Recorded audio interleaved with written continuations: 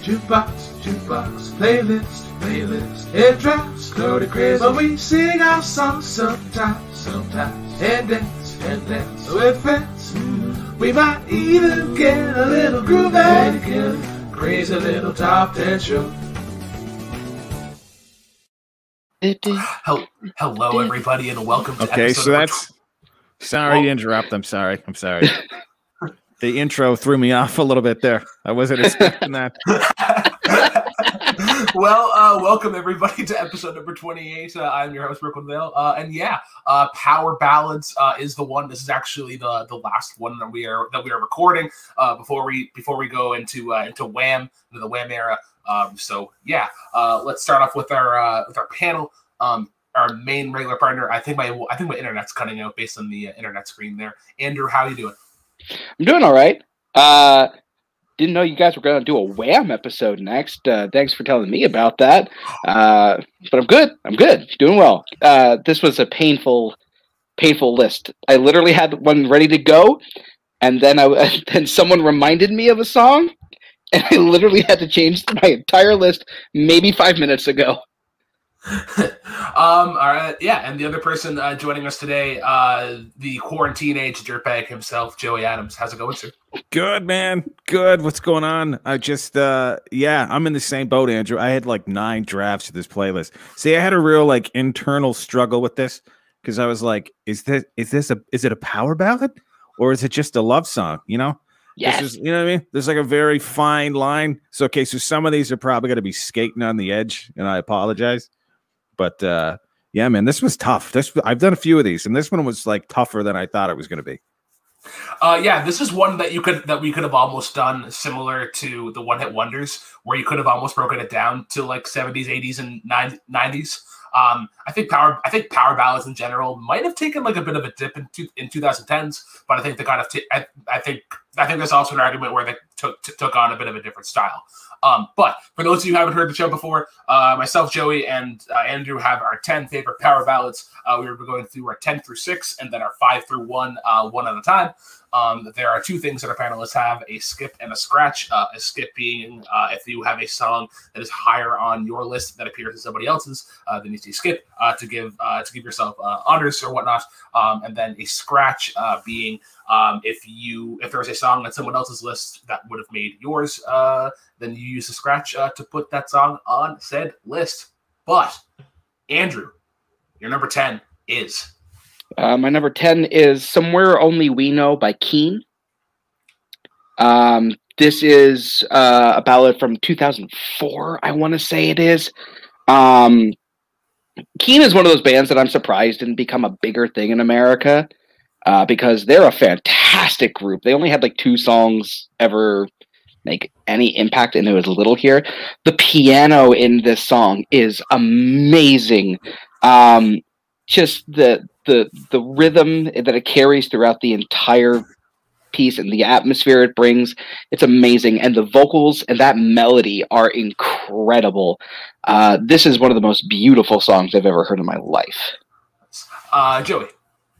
Yeah, dude. It's funny you should just mention that. I just thought the exact same thing. Keane had that mega album they put out, and everybody was talking about them for a while. You know, they were they made the cover of Rolling Stone. I think people were comparing them to Queen for some reason. I know there was some sort of a Queen reference in there. I can see it. Yeah, but yeah, no, super operatic, and it's kind of they kind of came around. Remember when Ben Folds 5 kind of hopped on the scene? Yeah, you know what I mean. And the ballad, it's after Billy Joel, there was no piano man that were actually frontmen. You know what I mean? So yeah, that's a great pick, man. When I saw that on the list, I kind of forgot about that song, and I was like, damn it, yeah, that is a good track. I'm not gonna scratch it, but yeah, good pick, man. Very, very good pick. Yeah, no, I'll echo Joey. This is a great pick. I'm surprised it's at 10. I'm surprised too. Yeah, of the songs on your list, it's probably in the top half. But yeah, it's it's to kind of go off of what Joey's saying with Ben Folds 5. This reminds me of Sarah McLachlan and Vanessa Carlton and like you said, a lot of those more piano heavy pop songs. You don't really get them anymore, or they're it's almost that's almost considered a concept album, I think now. But your number 9. My number 9 is a classic pick. It is a song that almost made my covers list as well. That would be Heart, their song Alone. I think that this is a great song. I've heard the original version, and they're very similar. The main reason that the Heart version is better, and the main reason the Heart version makes my list, is Ann fucking Wilson. That woman has friggin' pipes. Like, the way that she delivers this, it's just the right amount of, like, cheese there. But it's a good balance of cheese and emotion, and just, like, pure raw talent. The Wilson sisters are fantastic. And this is just one of those, like, fill an arena ballads that you get. And it's top tier. It is top tier power ballad. Funny you mentioned that. I actually had a cheese and emotion sandwich for lunch today. Oh my God. But yeah, no, Heart's really cool. Like, and Wilson, like you mentioned, in terms of that like arena pop style, and like even the way that like the drums are mixed, and then how our sister Nancy comes in with a harmony, and then like whenever they hit that top part in the chorus. And then I think it's like in the second chorus when it fades off of that, and then it comes into that really epic guitar solo. I think, spoiler alert, there's gonna be a lot of epic guitar solos coming up. But Andrew, your number 8. Oh, we're not gonna let Joey talk. Joey, sorry, my apologies. Oh, that's okay. Dude. No, dude, Ann Wilson is a powerhouse. 100%. And like what some people might not know, I don't know people know Heart for like their big mainstream hits, but as good as she is and as a powerhouse as she is, she struggled with like stage fright and a lot of self-esteem issues for her entire career. Like it was really difficult for her to go on stage, which is crazy when you think about it, because it's Ann Wilson, right? Yeah. But yeah, no, I think for the 80s, I mean, I think I might have said this before on previous episodes, but if we had a top 10 list of like best singers of all time, I'd say more than half of my list would be female vocalists. So, you know what I mean? Some of the best singers in the world, I just tended, especially for ballads and things like that, just female vocalists, just they're just on a different level, I think, you know? Quick. Oh, sorry, never go ahead and finish what you're saying. No, that's kind of what it's just. A lot of my favorite singers tend to be women, and I think it's because I don't know. And maybe I might get slapped for saying this, but I just think they have more of an emotional range than most men do. You know, so you can feel it a lot more. And Heart, they were the kings and queens of the '80s, man. Like they had and I mean they started off as like, you know, that typical kind of guitar rock band, you know, but like they mastered everything. They mastered the ballad. They mastered. You know what I mean? Like, like very successful band, but also very underrated band in their own right as well. Oh yeah. Yeah. Just going back on vocalists for a second, Ann Wilson or Joni Mitchell, I think is the battle that I have in my head for like not only favorite Canadian female vocalist, but just Canadian or just favorite female vocalist in general. But Andrew, your next song. My next song is, in my opinion, this group's best song overall. And that is Babe by Styx. Ooh. This song, this is back when Styx was actually like not overcomplicating things. This is back when Dennis DeYoung was actually not trying to be like music genius Dennis DeYoung. But it's just like this really simple song about a guy leaving the girl that he loves and just like saying, I'm going to miss you. I'll be back, but I have to make this journey that I'm on. And it's very simple, but the power behind it, it's very romantic. It's very emotional, and it grips you. Just the composition of this song is fantastic. And it's probably Dennis DeYoung's best vocal performance as well. He's not getting into that weird ultra nasally area that he can have a tendency to slip into. This is just a very beautiful, heartwarming ballad. Joey. Man, I'm happy to see Styx on any sort of list. A lot of people shit on Styx because they're Styx. But yeah, man, no, it's yeah, you're right. Styx, they definitely Dennis DeYoung, definitely kind of a lot of those prog rockers had that, you know. I think Emerson, Lake and Palmer is probably like the worst example of that, where it's like, dude, come on, we don't need a 45-minute keyboard solo, okay? Fucking calm down. We're gonna be okay. But yeah, no, like great songwriter in his own right. And yeah, like it's sure, I guess you could make the argument. Yeah, Styx are kind of a campy band, sure, but they still had bops, man. They had jams, mega jams. Yeah. No, this I'll echo what you both said. This song is fucking unreal.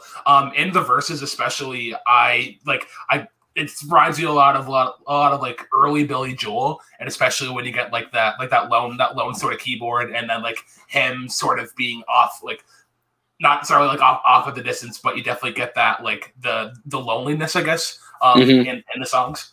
But yeah, and then you come into the chorus and another epic guitar solo, and I think it's the right sort of like blend in terms of like the late 70s, the influences, and then sort of the stylized things that you would get from the 80s. But your number 7.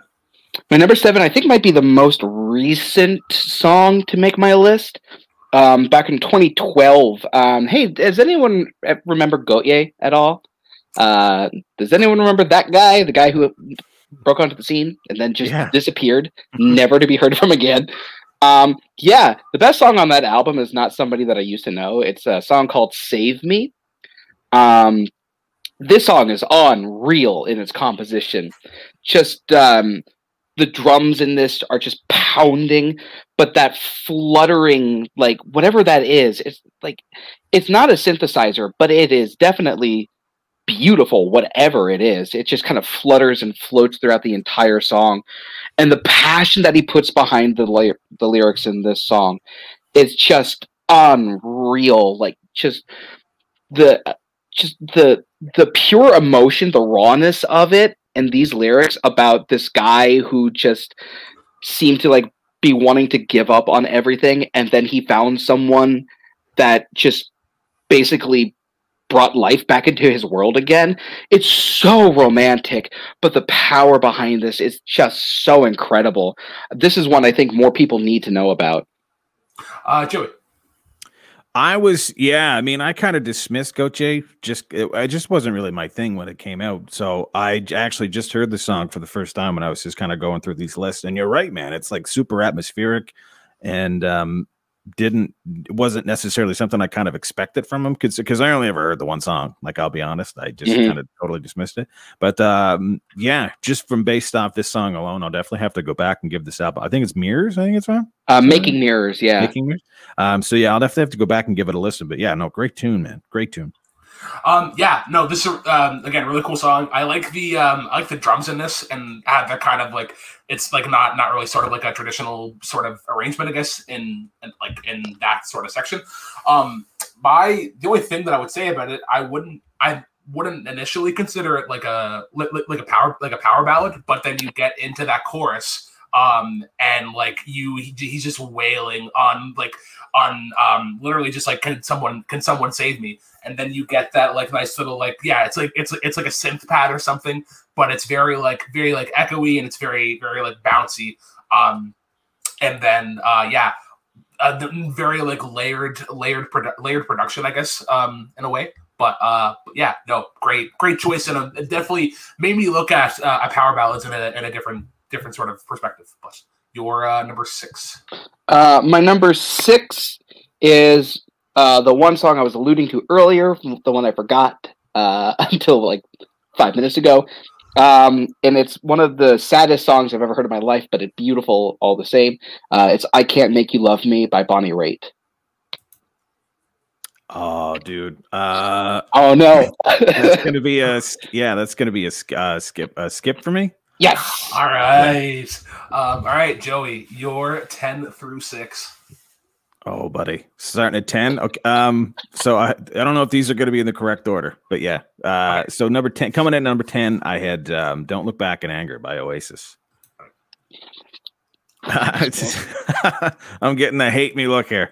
Yeah, I put this a little bit further down on the list just because obviously it's not the greatest Oasis song, or not my favorite Oasis song. But this was the first kind of like, I don't know. Would you guys consider this a power ballad? Oh, Yeah, absolutely. absolutely. Yeah, I understand. Yeah, yeah. Yeah. But I just remember the first time I heard this song, and I was like, Jesus, what the, you know what I mean? I just didn't expect it from him, but yeah, it's I mean, the whole record obviously is great, you know. That whole record's fucking unbelievable. But yeah, this one was kind of like a sleeper for me because it eventually became a hit for them. But I remember seeing this on like MTV or Much Music or something, and I was just like, "Holy shit, that was Oasis! What the hell?" You know.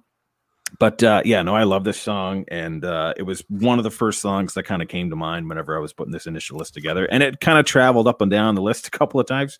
But number 10 with a bullet, Oasis.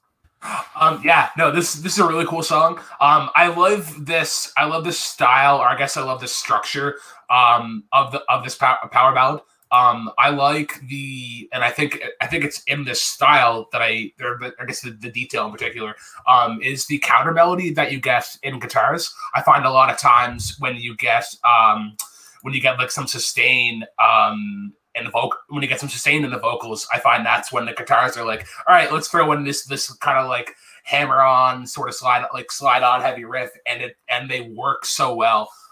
Andrew, you're muted. Fuck, you wrote 1,000 miles again. Yeah. Yeah, no, this song is on my honorable mentions list.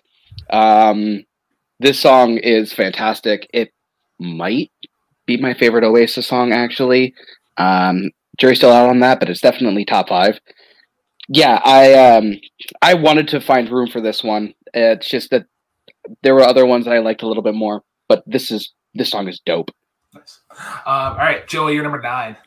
Number 9, we went with a classic, and you might give me some flack for this one, but it's Unchained Melody, man, by the Righteous Brothers. Come on, man. The fucking Righteous Brothers. You know? Patrick Swayze. Come on, dude. I don't know if Brooklyn's shaking his head right now because he's singing along, or if he's just like, what the fuck is going on with this guy? I'm just swaying my head. You know? No, dude, this is a classic jam, man, for sure. And yeah, sure, it's overplayed, and yeah, it's a cliche pick, but I think it's overplayed at weddings, and I think it's a cliche pick for a reason, because it's probably one of the best love songs ever written. And there's been a lot of really great covers of this song too. She and Him, I don't know if you guys are familiar with them, did a really great cover of this song. But yeah, it's timeless. It's just got those, it's got the kind of lyrics and feel to it that, I mean, obviously it's transcendent, you know, it was written in the 60s, you know, and it's still relevant today, you know, and it's hard to do that. So yeah, that's number 9 with a bullet, 100% Righteous Brothers. Fight me. Yeah. You know what? It is cheesy, but like a good grilled cheese sandwich, we need that cheese. That cheese is essential. I did throw on the She and Him cover that you were talking about, and holy crap, that takes the song in an entirely new perspective. Yeah. But if I could talk on the original, I almost like that sort of like old timey arrangement of it, like where you get like the strings. The strings are there and they're present, but they're definitely as a backing sort of force. They never sort of take the spotlight.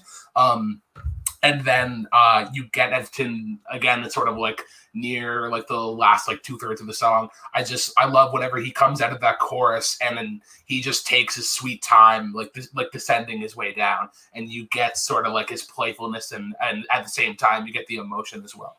But Andrew. Yeah, no, this is one of my favorite songs of all time. Like that is. That melody, just like the way that he sings that song, it's incredible. Like especially when you get to like the bridge of the song, where it's just like a vocal performance for the ages. Everyone talks about Bill as being like the main Righteous brother, but like you listen to this and you're like, oh wow, they really were two of the greatest combined. The only reason it didn't make my list, and like literally the only reason it didn't make my list, is because I wanted to kind of showcase more of like the harder, more rock kind of power ballads. Oh yeah. But this is one of the most beautiful songs ever made. Yeah. All right, Joey, you're number 8. I might get slammed for this, but to number 8, man, Joe Cocker. You are so beautiful, man. Come on, these are easy picks, but again, this goes back. Joe Cocker is one of my favorite singers of all time. If you don't listen to Joe Cocker, if you only know go fucking listen to Joe Cocker. Okay, guy's one of the greatest rock vocalists ever, hands down, period, of all time. The reason why I love this song.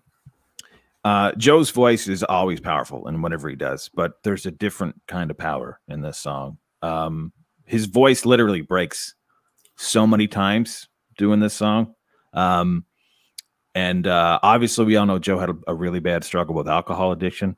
But there's a different kind of a heart-wrenching, heartbreaking feel on this song that you just can't fake.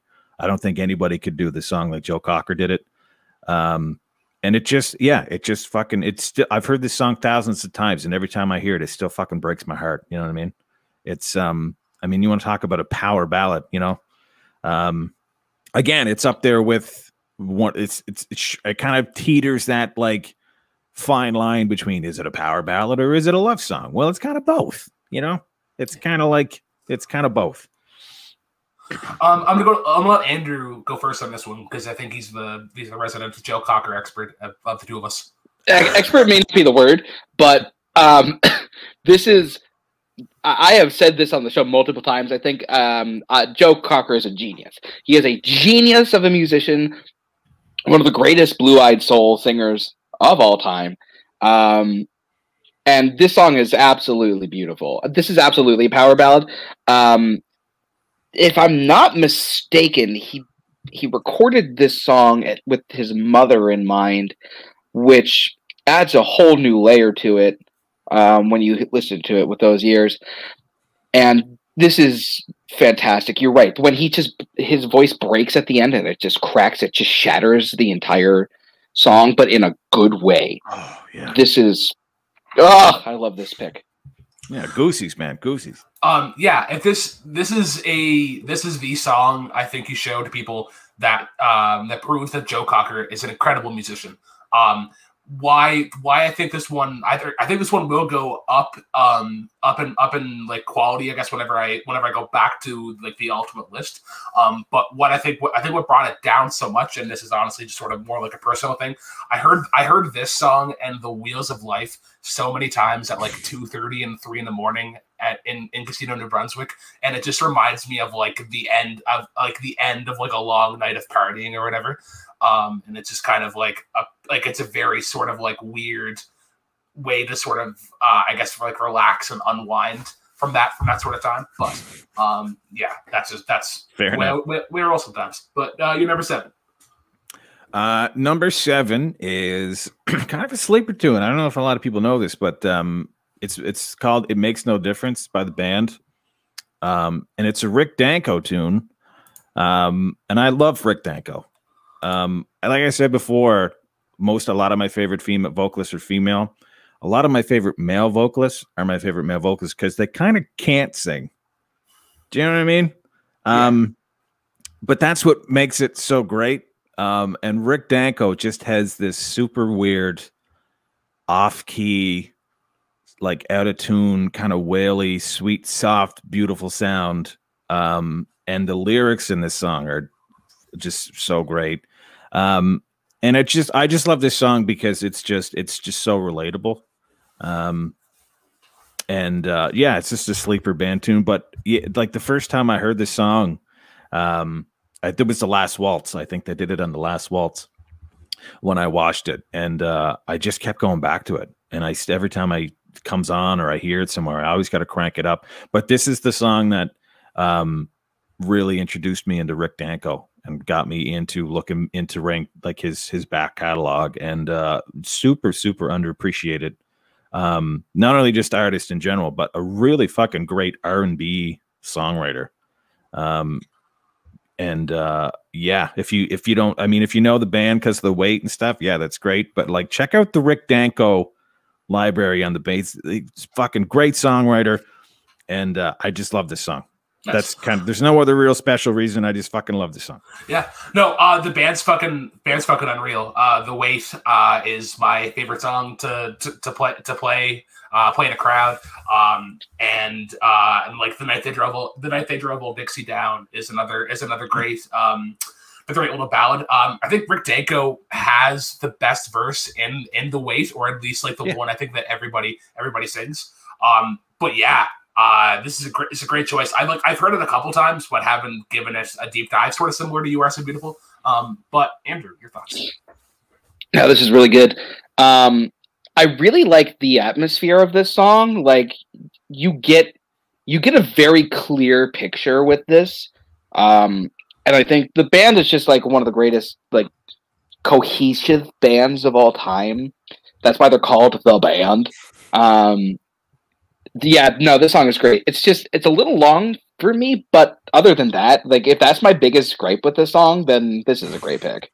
Thanks, dude. All right, your number 6. Coming at number 6, the great, the powerful, the mythical Nina Simone, and I Put a Spell on You. God damn it. I don't really know what else to say other than it's fucking Nina Simone, dude. Look, everybody's probably familiar with the Screamin' Jay Hawkins version of the song. But if you don't know who Nina Simone is, I guess you could say she was a jazz vocalist. But no, she was this super, super eccentric, drug-addled, crazy diva, but just one of the most unique voices in music. And I would put her right up there with people like Ella Fitzgerald and Billie Holiday, and but she's got a lot of people have like really, really beautiful voices, but Nina Simone's voice is just hauntingly beautiful. Like it's almost scary, you know. The song is supposed to be kind of a love song, but it's also like it's just kind of eerie, but in a good way. But yeah, I fucking love this song. This would be a wedding song for me, I think, if I ever do, you know. If I have a headcanon now that whenever TLC was naming their album Crazy Sexy Cool, they named it after Nina Simone. Because you get that within like the first 30 seconds of listening to the song. You're right, like the eerie sort of like sexy, suave, noir vibe. Like I think this is a much better version than the Screamin' Jay Hawkins one. But like I love that sort of vibe of it because she comes into that first line. It's like I put a spell on you, and then goes into scat a little bit. Yeah. And it's just kind of like it's just the right amount of crazy, and it works. Andrew. Yeah, I think that this might be my favorite cover of this song because everyone's covered this. Every one of their mothers covered this song, but this one might be my favorite, especially when you get into that saxophone, and then she starts almost vocally in person. It's like she's like dueling with the saxophone almost, and it's just like a brilliant moment that I don't think that a lot of people know this version, and that's kind of sad because this is fantastic. I love this. I love this so much. Nice. All right, on to my 10 through 6. Starting off with number 10. Boys, I don't want to tell you too much, baby, but making love to you might drive me crazy. It is Love Bites by Def Leppard. Man. Yeah. Shout outs to Rob Clark, the only person from the hair metal Iron Man match that isn't banned from the community. Yeah, Def Leppard is like they were kind of known for doing these more like arena rocky power ballads, kind of similar in the vein of Motley Crue. My favorite part of this song is Joe Elliott's work in the chorus when he's doing those like that ascension of notes, like as almost like the echo to the chorus. Like it's like when it gets to like the Love Bites, and then he comes in with those notes, and yeah, it's just the right amount of 80s cheese. I think the 80s cheese has been kind of the coined term here of today. But Andrew, your thoughts on this song? I'm not a giant Def Leppard fan, to be honest with you. How dare you? Well, I'm sorry. I'm kidding. I'm kidding. Yeah, I know. I'm still gonna lock my doors anyway. I mean, this song, this is good. I like this. I don't love it, but I get why it made your list. That's fair. And Joey, Dude, you could put anything on any list from Hysteria, and I'd agree with you. I spent 6 years working at a rock station, so I'm pretty jaded when it comes to fucking Def Leppard. I'm pretty jaded when it comes to the 80s in general, you know? Usually, like, if I'm hearing an 80s song right now, these days, it's like I want to have my fucking mouth full of shotgun and my toe on the trigger. So I just have like really personal issues with 80s music just because like that was my life and I got paid to listen to it for 6 years, you know? But anybody who says that Hysteria is not a great record or like not one of the greatest albums ever made, you need to fucking seriously get your life in order. It's almost perfect. This was a crazy, hugely successful record, not just like monetary wise. What Mutt Lange did with this band is crazy, was absolutely insane. The more you listen to this record, the more you realize, like, holy shit, this is a fucking monolith record. And I'm not even a Def Leppard fan, really, to be honest. Like, I'm not a huge Def Leppard fan, but is like a lover of music. This record is insane. This whole record is insane. But this song in specific, yeah, like you wouldn't think that a bunch of drunken teenagers from Australia would be able to like put together a cohesive thought. But they kind of nailed it on this one, you know? And it's a perfect, it's songs like this why the 80s are synonymous with power ballads, because like I don't know why they did it so right, but they just did it so fucking right back then, you know? And I think maybe it was because like sex and drugs were probably so, you know, readily available back then, you know? Everybody was on cocaine. Everybody was, you know, so I don't know how much of a love song this is, or if it's just like, I don't know if this was written for a girlfriend. If I had to guess, it was probably written for not like for multiple strippers, you know. But yeah, you know, there's a reason why it was a Tuesday. Oh, for sure, dude. You know what I mean? They knew what they were doing. But yeah, all right, on to my number 9. This borders the line between power ballad and love song, but I'll fight it. It's I'm the One Who Wants to Be With You, To Be With You by Mr. Big. So yeah, it's another sort of like acoustic pop song from the 90s. But I love the guitar solo in this. I think it's one of the rare instances of like sort of like slap acoustic. We don't really get that, and you don't get that anymore. And then the harmonies that you get in the chorus, and just how it fills everything out. The bridge in this, you know, like why can't we, or why be alone when we can be together, baby? And then the key change in this as well really works. To go from E major to G, I always found really impressive, and then to go back in because they don't really fit in the same sense music theory wise. But yeah, kind of everything that I love about the 90s in one song. Andrew, your thoughts? This song is really good. I like this a lot. There are some days though where I'm like, it leans a little too much into the cheese of it, like the campfire kind of song. But for the most part, I really like this song. To the listeners, if you haven't heard of this guy called Todd in the Shadows, he has a series called One Hit Wonderland. And one of the episodes is this. It's one of his best episodes where he breaks down like literally everything about this band. And if you know the talent behind this group, you're like, damn, these guys were fantastic, like musicians. I really like this song. It's a good song. Yeah. Joey. Okay, this was Paul Gilbert and Billy Sheehan, was it? Yes. Am I right? Nah? Okay, yeah. Yeah, I'm just gonna respond to this song by doing this. Come on, baby. Come on over. Let me be. Dude, you can say you don't like this song all you want. If that song comes on a bus, on a campfire, That's a bop, dude. Everybody's singing that fucking line. You don't know the rest of the song? Doesn't matter. Doesn't matter. That one big part, you know, come on, baby. And then there's like that weird pause. Let me be the one to. You know what I'm talking about? Yeah. Show you. Yeah, And dude, then, no, yeah, it's and then it comes into the key change, yeah.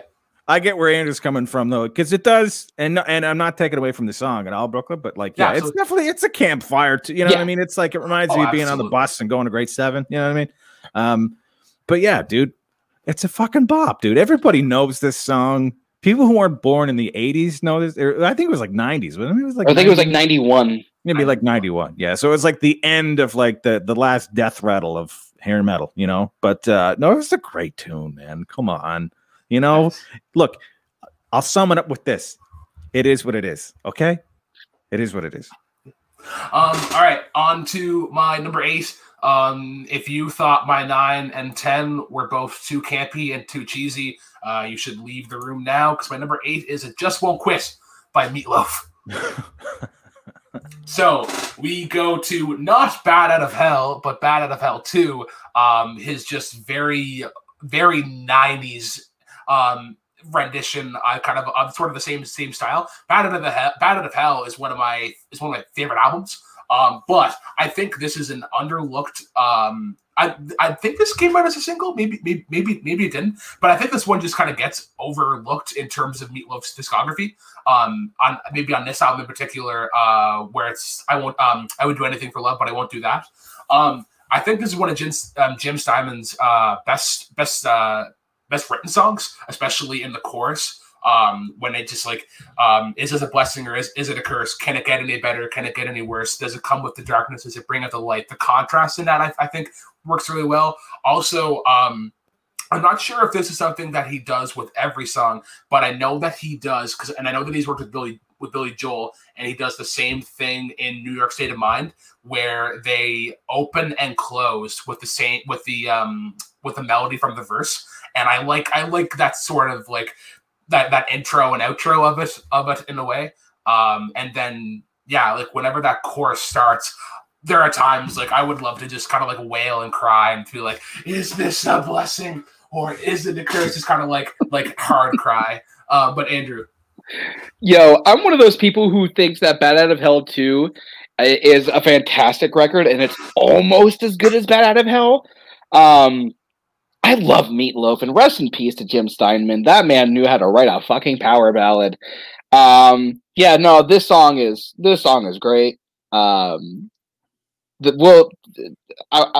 talk more a little about this. I don't want to go on too much spoilers, but yeah, no, this song's great. And you are muted. Oh. Me?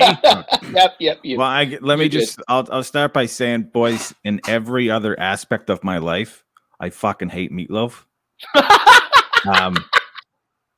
I mean the dish, Brooklyn. I mean the dish. Oh no! Not the man. No! Meatloaf is no. Meatloaf the dish is great. I'm more mad that you're slandering the great dish of Meatloaf. I don't care if you slander music artists, but no reason to bring you shut your mouth into this conversation. You shut your mouth. I will make you the best Meatloaf you've ever had and shove it down. Okay, so like full honesty, I had 3 Meatloaf songs on this list before I revised it, like the 4th and 5th time. You could have an entire episode of ballads of top 10 Meatloaf ballads, you know? The only reason why I don't have any Meatloaf songs on my list is because I knew one of us was going to have a Meatloaf song on your list. Yeah, dude. I mean, what's not to love about Meatloaf? It never should have made sense. No. His whole career never should have made sense. And I don't know why I like Meatloaf, but I fucking love Meatloaf. But it goes back to what Andrew said about Jim Steinman. And Jim Steinman was a huge part, as we all know, of Meatloaf's career. I don't think you would have a Meatloaf if it wasn't for a Jim Steinman. But yeah, this particular song, I grew up. My mom was a huge Meatloaf fan. I grew up on Bad Out of Hell and Bad Out of Hell 2. I like the song that I had the songs that I had on my list, or I'm sure everybody probably knows what the 3 songs were. But yeah, I kind of forgot about this song. And then I went back and listened to it, and I'm realizing now that it's up there with the other big 3 I'm sure we're all thinking of. But yeah, no, I'm a big lyric guy, always have been. But nobody sings like Meatloaf, dude, you know? And it's just everything about it's perfect. It's just this big fat guy, and you want to believe him because you know what I mean. Like I'm sure he probably didn't have very much luck with the ladies, or maybe he did. I don't know. Maybe he did. Maybe he was like, you know. But yeah, great pick. I'm rambling, but great pick, dude. Great pick. Anything Meatloaf is a win for me. Nice. All right, on to my number 7. This is my little dip into country. But it is I Hope You Dance by Leanne Womack. So yeah, I got to sing this song for a wedding. And it's a very powerful ballad that also just happens to be a love song. The strings in this are really cool. My favorite part of this is the backing vocals like coming on later in the song. Time is the wheel, constant motion, always rolling us along. That section gives me goosebumps every single time that I listen to it. How it just kind of comes in. It's just like like water flowing through a bridge. I know it's kind of like cheesy and cliche to say, but like when you have something that's structured in the chorus and you have something coming in underneath like that, I think it's just very impressive musically. And then her vocal qualities in the verse are really cool. Like especially whenever she goes between line to line. And then you go into the last line. It's like when you get the choice to sit it out or dance, and how she sort of fades out into that, and then it's this big explosion in the chorus. I always think of like if I were to see this live, like that's like when the lights sort of like come up from the bottom or whatever, and then you have this big sort of like, you know, I'd love to see like 50,000 people having their arms waved. For our audio listeners, I'm waving my hands in the air like I just don't. He's done that multiple times, folks. I have done that today multiple times. Andrew.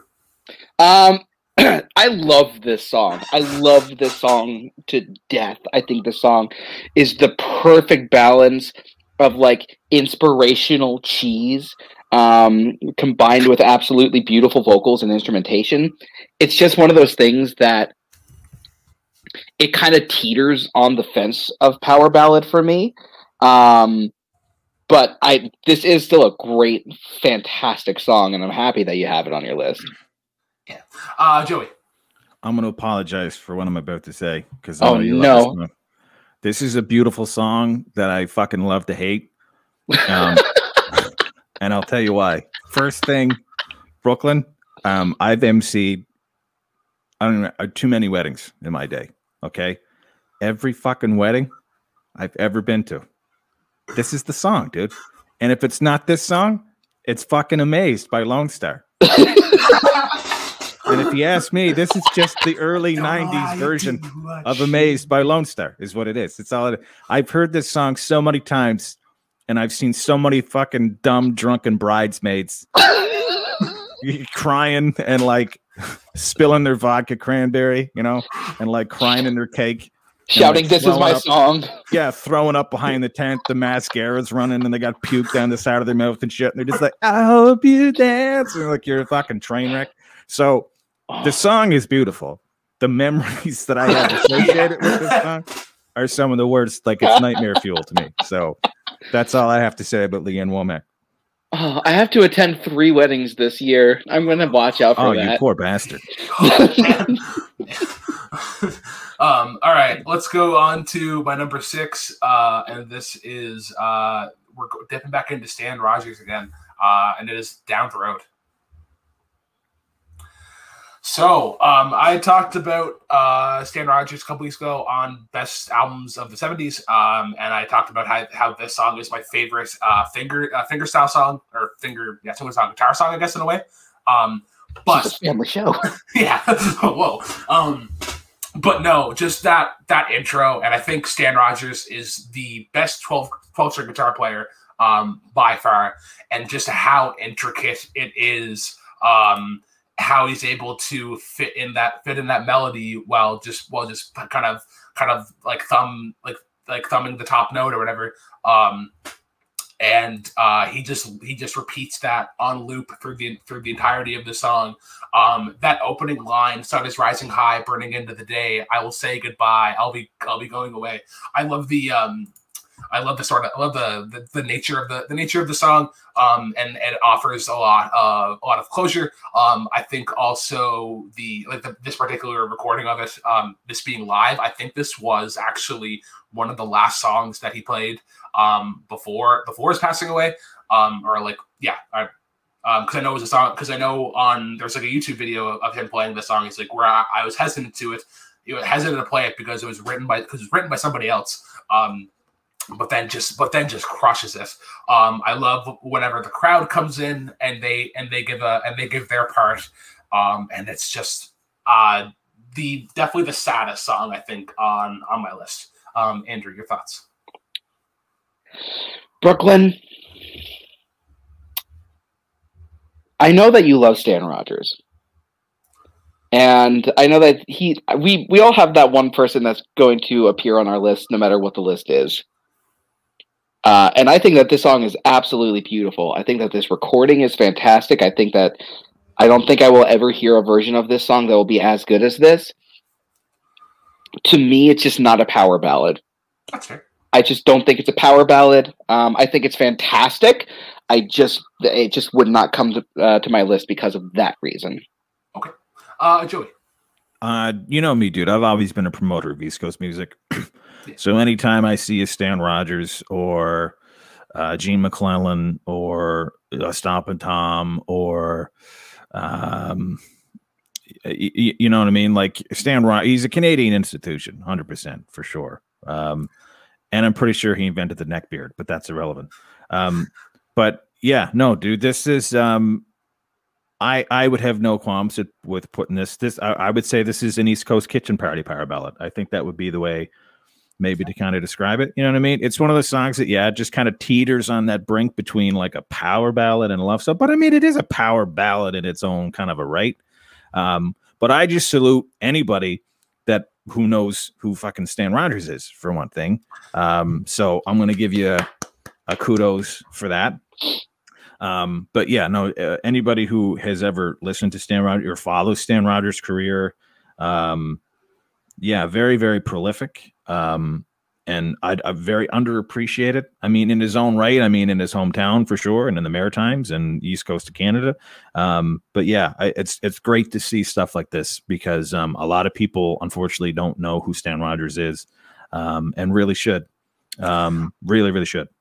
I remember coming into this community, and I was talking to I think it was just somebody from Calgary. And I was like, hey, have you ever heard of the song like 45 Years? No. And like, do you know who it's by? Like Stan Rogers, and they're like, oh, I've never heard of them before. It's like it's just really weird. Like in the Maritimes, he is a megastar. Not a megastar, but yeah, but like he has Stanfest. But then you even go to like fucking Quebec, and they're like who? Like, who is this? Who is Stan Rogers? Yeah. Yeah. That got me. Yes, you get 5 or 6 Keats into those people, and the Barrett's Privateers come on. They're like, "Oh, I fucking love Stan Rogers." Yeah. No, but Ron Hines was the other person I was trying to think of. Yeah. But yeah, no, great pick, man. And again, kudos for showing some love to Stan Rogers. Nice. All right, Andrew, your number 5. Let me just say that this show has opened my eyes to what it's like to be in America versus Canada. And hearing all of these names I've never heard of before. So my number 5 is a song by Snow Patrol, and it's a song called Run. This song is, I think the first time I ever heard it, I heard like a college classmate of mine covering it at like karaoke or something like that. And I immediately fell in love with the song. I immediately looked it up. I immediately like bought the song, bought the album. It is so beautiful. Just the lyrics are so detailed that it creates this amazing like atmosphere in this world. And I think that just like the build to that chorus is so perfect, and that chorus absolutely hits you in the stomach with it just saying light up, we don't have time for that. And it's just about this connection between these two people, and one of them is obviously very hurt. And then you get to that bridge where you just get this great guitar coming in, just like this fuzzy, raucous guitar. And then you get another guitar layered on top of that, which is this beautiful, soaring, epic guitar line. It's just the duality of these two guitars playing over each other. It's incredible. And then it adds the one thing that I'm a giant sucker for. It adds bells. It starts playing bells, and it just resonating throughout that chorus. It is an epic, epic ballad that from a band that I don't think enough people know other than the song Chasing Cars. Like, guys, check out Snow Patrol. They're a beautiful band, and this is probably their apex. Oh, yeah, no, great pick, dude. This is another one of those songs that just kind of fell off my radar. And it's kind of one of those songs like I think a lot of people hear and they're like, oh, I like that, but then they never really, you know what I'm trying to say? Yeah. I mean, they had some radio success, I think, with this and Chasing Cars, I think too, right? But I get some kind of vibes on this song for sure. It's kind of got like I think are they Irish? I believe they're either Irish or Scottish. I can't remember. Scottish. So do you guys know who Neil Finn is? Yes. Yeah. So I kind of get like a Neil Finney kind of a vibe, like, you know, or like not like with the vocal quality, but like the lyric quality, kind of like a Damien Ricey kind of a. Oh like my God, maybe, Damien Rice just maybe Coldplay-y in a way, you know, that kind like of Coldplay before Coldplay. Yeah, early Coldplay, like the good Coldplay, not like yeah. Not like before Kabbalah or whatever the fuck. But yeah, no, this is a great song, and it's another one I had to go back and kind of re-listen to kind of appreciate it, because it was always. And I don't mean this in a bad way, but it was always just kind of one of those like background noise kind of songs for me. Like I was like, oh, it's a good song, but I never really like paid attention to it. But when you do go back and listen to it, yeah, it's a fucking beautiful song, man. It's got great lyrics to it. Yeah, it's atmospheric as fuck. So I'll have to go back and check out this record to see what the rest of it's all about. Yeah, the construction of it is just incredible. Yeah. Yeah, no, this is a really cool song. I love the bass line coming out of the chorus. It's just this very sort of thick constant throughout it. The strings in the chorus are probably my like favorite aspect of it in general. But I think Joey kind of hit the nail right on the head. This is a perfect background song, or as I would say here, this is a really good Shed song. But it does not beat "Feeling All Right" by Joe Cocker, which is ultimately the best Shed song. But Joey, your number 5. Number 5. Okay. Number 5, I had, I don't know if you guys know who this dude is, but it's Paolo Nutini and No Other Way. I'm not sure if a lot of people would know who he is, but if you do, then you'll get it instantly. So he's an Irish blue-eyed R&B kind of soul dude, and this song is holy shit. If you like Joe Cocker, check out fucking Paolo Nutini, dude. This kid stepped on the scene when he was like 15, 16 years old and put up this fucking crazy record called New Shoes, I think. Really cool story to this dude. His grandfather was like an Irish, kind of like a lounge singer, folk singer dude, and like kind of taught him how to, anyway, that's kind of, but this particular song is like, holy shit. I really don't have a way to describe this song. It's kind of like you have to listen to it, and if you like it, then you're really gonna like it. And if it's very orchestral, but yeah, it's got this classic kind of, almost kind of like an Otis Redding, Sam Cooke orchestration thing to it, and the kid just fucking belts it. And it's a heart wrencher for sure. First time I heard this song, I listened to it. I'm rarely like a repeat guy. But I had to listen to the song on repeat like 5-6 times. It was like, holy shit, this is good. So yeah, fucking Paolo Nutini, check him out if you don't know who he is. Nice. Yeah, I've never heard of these guys before, or never heard of them before. So I threw it on whenever you're talking about it. And I fucking love it. I said on the show before, I'm a 6'8" slut. I love that. I love that sort of like waltzy sort of thing. The thing that I love about his voice, I love the wispy sort of trill that you get off the end of like every line that he has. I think that's the right sort of like characteristic to have for this kind of song. But yeah, really, really cool choice. Andrew. I remember when Paolo Nutini dropped New Shoes, because I remember watching VH1 at the time, and that him being like one of those artists to watch, and in America just going nowhere. But yeah, this is a guy that his vocal timbre is incredible. Like the color in his voice, it's so good. It does remind me of Otis Redding a lot, actually. And you're right. This is like a Stax record, kind of like a Stax record meets Van Morrison to me. Yeah. Like this is amazing. And honestly, it's one of those first time listens for me. If I feel like if I had heard this like a longer time ago, or I was more familiar with the song, this would have easily climbed up my list. Yeah. All right, on to my number 5. And we go into the pop punk corner again. We are going to Fall Out Boy this time with What a Catch, Donnie.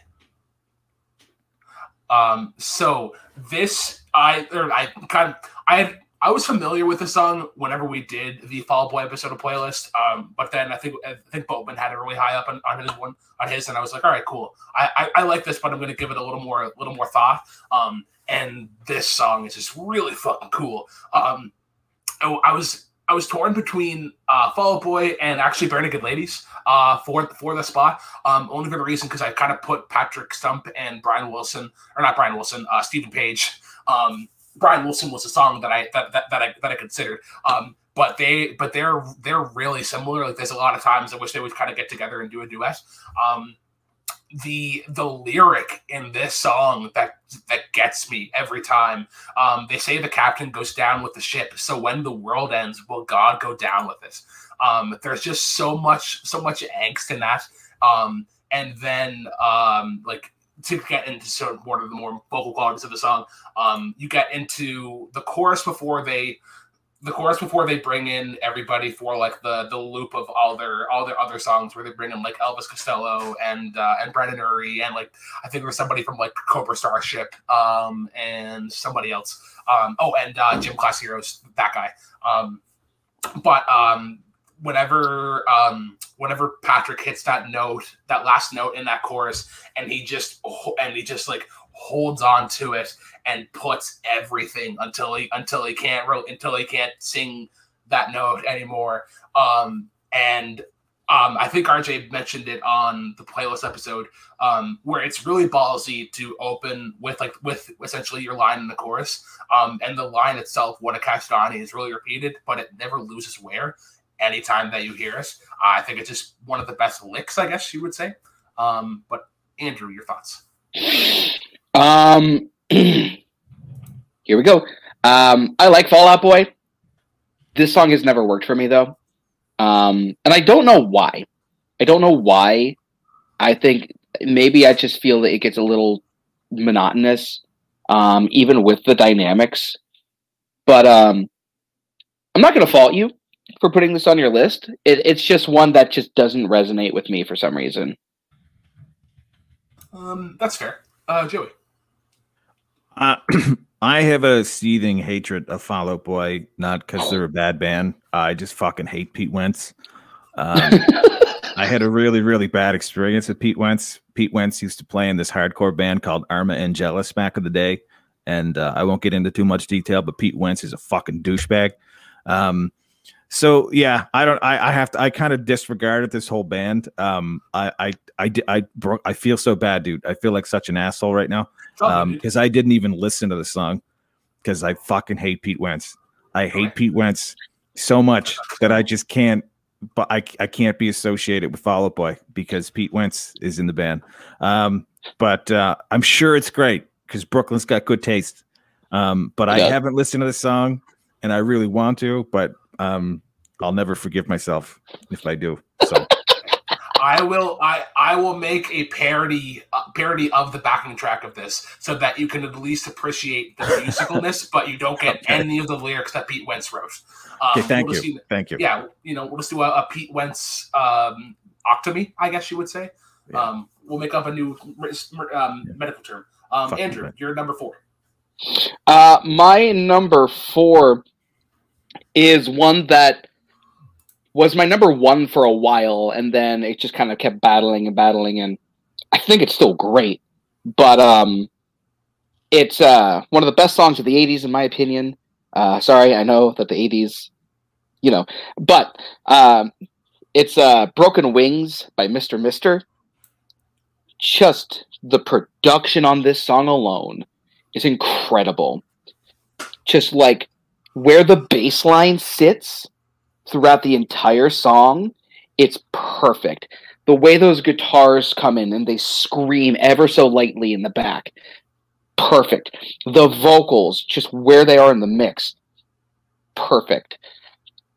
And just the delivery, the sensualness that's kind of oozing out of the vocals. It is a sound that is incredible. Plus, lyrically, it's really cool. Like some of the rhymes that they pull off in here.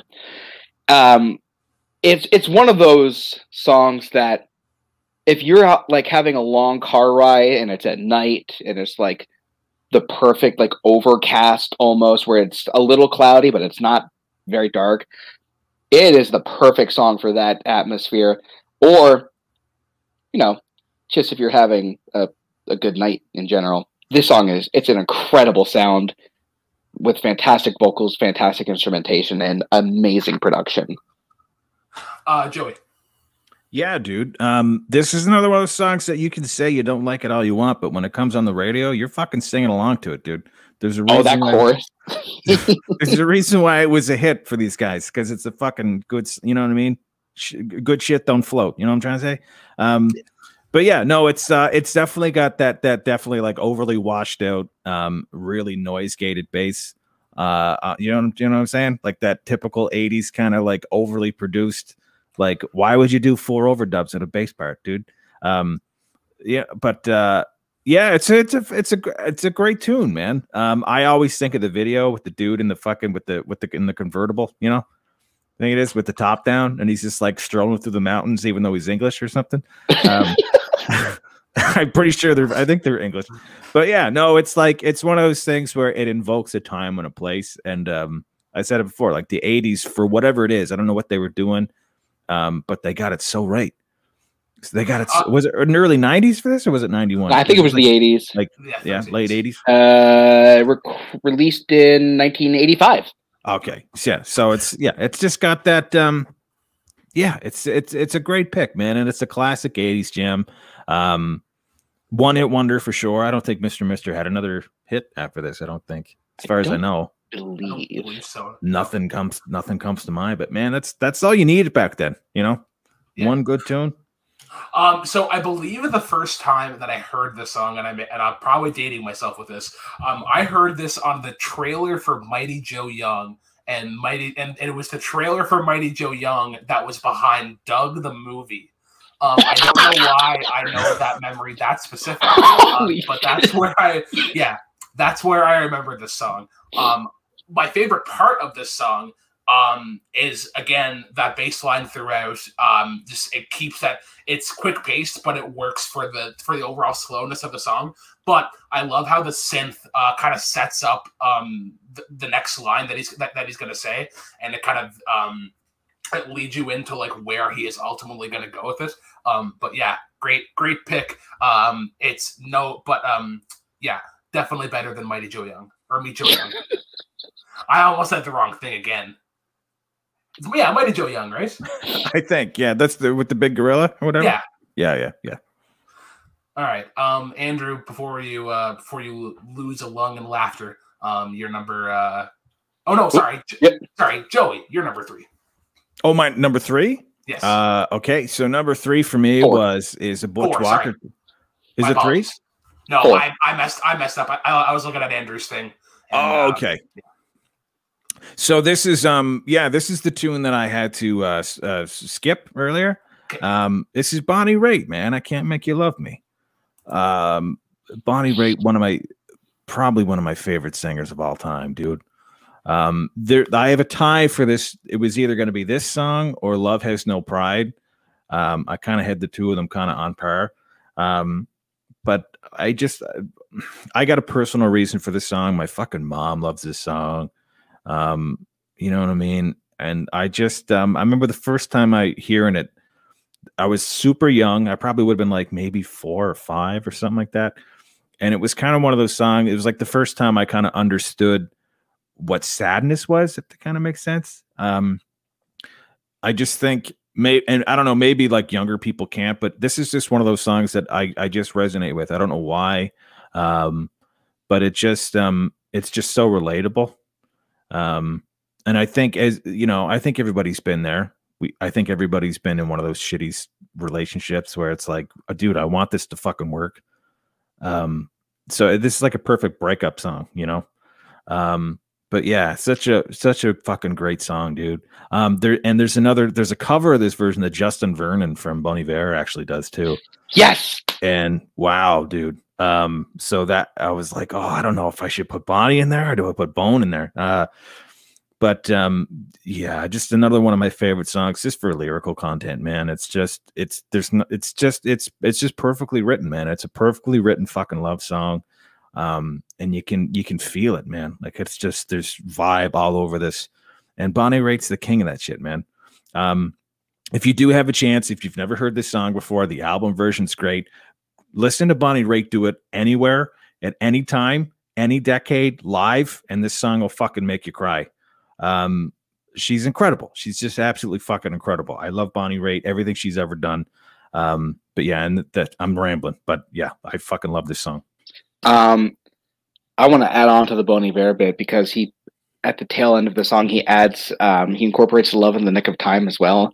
Amazing, an amazing cover. But yeah, this song is it's one of my cry songs. Like if I hear it, I'll like start welling up, because the emotion in this song, it's one of the greatest recordings of a vocalist I've ever heard, because the way that she delivers this song, it is so sincere, and the way that she does it, it puts you in a spot where you immediately remember another moment in your life that's similar, whether it be in a relationship that you're already in, a relationship that you wanted, and blah blah blah. Yeah. It's such an amazing performance, with just a brilliantly crafted set of I can't even speak, I'm so emotional. Brilliant set of lyrics, and it's just a heart tugger. Yeah, this is really cool. In terms of the lyrics, like I love whenever she comes into that chorus, she just welts out like I can't make you love me. And it'll be sort of fun to come back to. What I like about the music of this is that everything is pretty soft, but then the piano is this really nice accent, and it's like there's definitely like and like not an arpeggio, I guess it'd be like staccato, I guess, but not really like super like crisp or hot, but it's just like it's very heavy as opposed to everything else. And I find that adds some range to the song. But very good choice, both of you.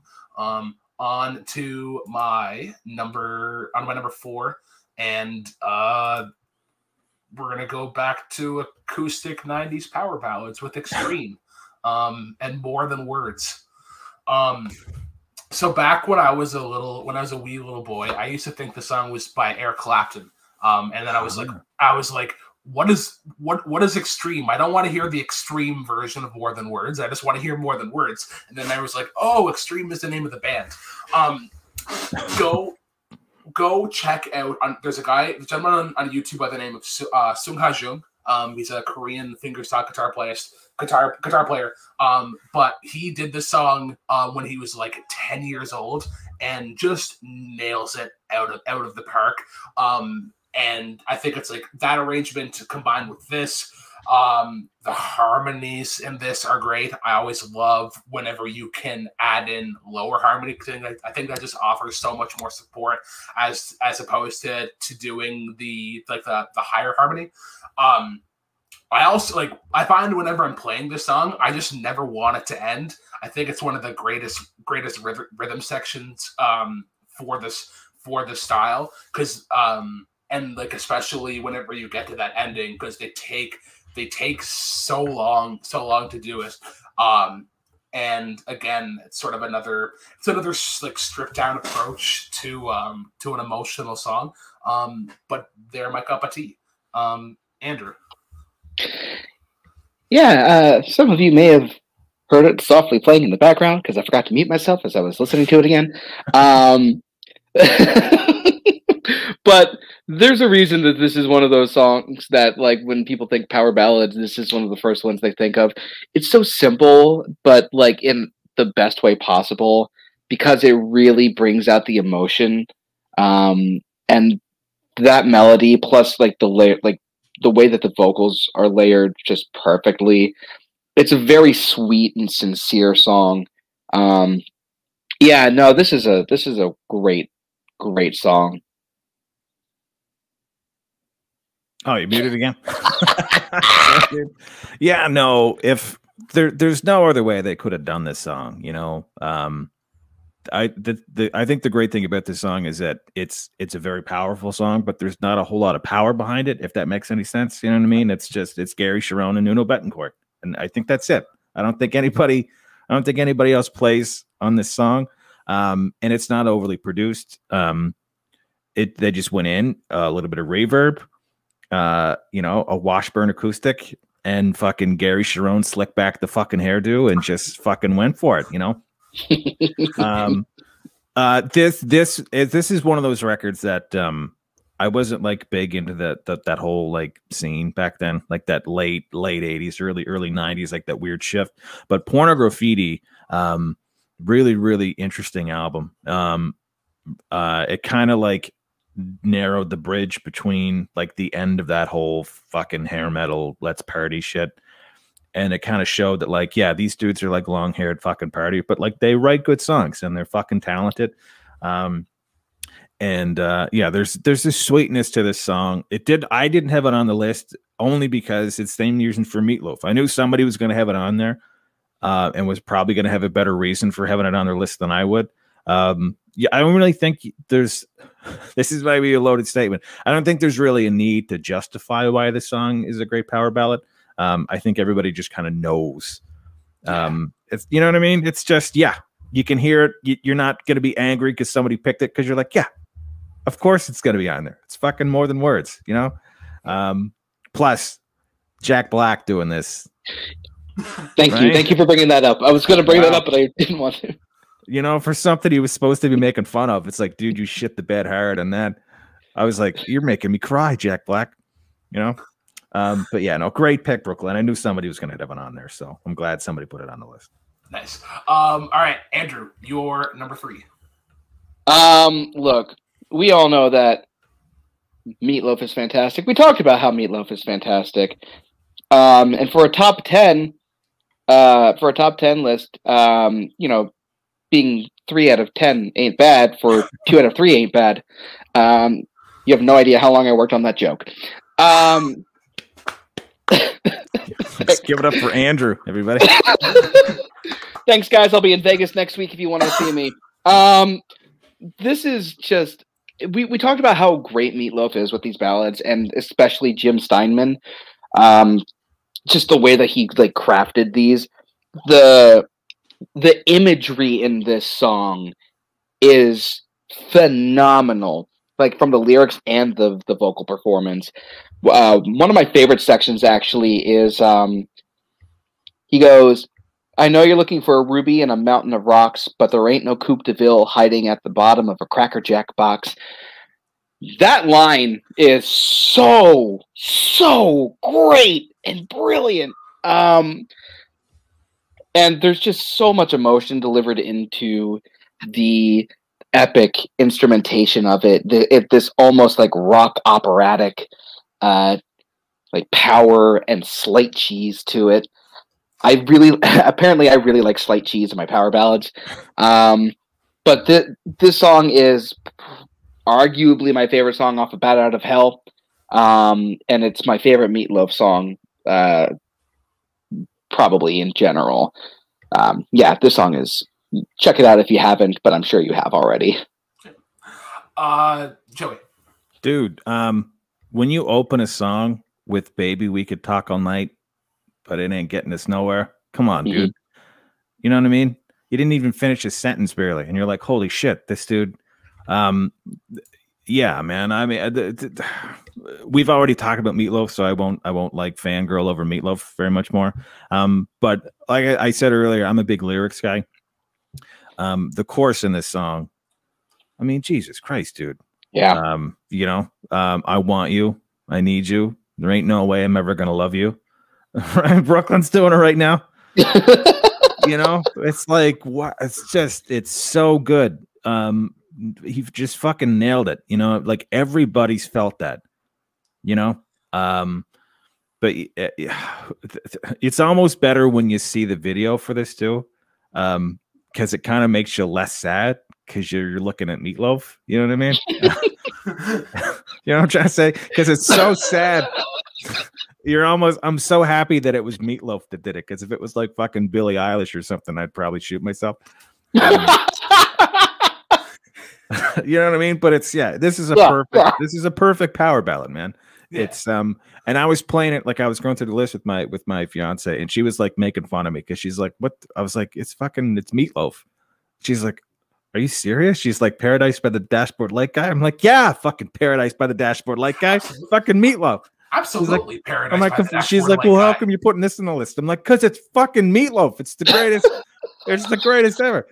But yeah, this would have probably been number one for me. It doesn't get much better than 2 out of 3 Ain't Bad in my book. When it comes to a power ballad, pretty fucking perfect song. Yeah, no, this song is unreal. This album got a lot of play, or this was in my parents' car growing up. Yeah, my favorite tidbit of this song is actually there's one section of the bass line in the chorus, and it's actually whenever it's like "Don't be sad," and then it's whenever Meatloaf is saying that last line of like 2 out of 3 ain't bad, and then the bass line is doing this little descending like do do do do do do do do, and it's so intricate, but it sucks that it kind of just gets lost in the last line. But yeah, next time you're listening to it, kind of have them like in separate planes. Like if you ever play piano, like think of it as like your right hand and your left hand, and then the awesomeness whenever they come together. But yeah, we are on to Joey for your number 3. Number 3 is my man, my dude, fucking Butch Walker. Best thing that you never had. God damn it. I think the last episode that we did, dude, I went heavy on the Butch Walker. I went really heavy on Butch Walker. This is I don't know if it's kind of like a fuck you song. Really? So I don't know if it's like a ballad. I mean, it's ballady-esque, but like when you listen to it, it's like this dude's pissed. Like this dude I just love Butch Walker, dude, and I just kind of I didn't get into him until maybe 3 or 4 years ago, and I've just been like super hard on the Butch Walker train. And I knew I was going to have at least one Butch song on this list, and I kind of went through, and yeah, there's this song, and then there's another one. Shit. Now I'm having a fucking brain. I'm not even on edibles. I know, right? Anyway, it didn't matter. But anyway, this if you haven't heard this song, I kind of put this song on the list specific for the reason, like if somebody was to hear it, like, who the fuck is Butch Walker? Yeah, just go listen to Butch Walker. Yeah. Fucking great tune. Fantastic tune. Yeah. No, you mentioned these. You mentioned him on your episode of Jam Session. And he's perfect. I think he's perfect for this community in particular. I think he kind of hits a lot of things that people like. For the brief amount that I have listened to the song, I love. Again, it's a thing that I love in songs. But when they take the bottom out of a chorus or whatever, and then like when he just belts out that line, the best thing you never had, and then it just cuts right back in. I think it just shows really good arrangement and how spacing out sections of your song can work, and letting your song breathe. Andrew. Yeah, so you said question, you said that you put this on the list mainly for the people who are like, who the fuck is Butch Walker? Yeah. Yeah, congratulations. I was one of those people, and yeah, you got me. Butch Walker. Yeah, no, I'm going to listen to more of him because this sounds incredible. I really kind of like the kind of, I don't want to call it a pissiness, but like that anger that's like just seething through the song. It's just so good. It's so pure and it's so raw. This song is fantastic. I'm going to listen to more of him. It's the auditory equivalent of "fuck you" money. Do you know what I mean? Yeah. Yes. When you're like, you know, Mm-hmm. eat it. All right, on to my number 3, and we're going to Journey, but we are not going to the song that you all think. We're going to, I think, what people would think of as their second best song, perhaps, and Faithfully.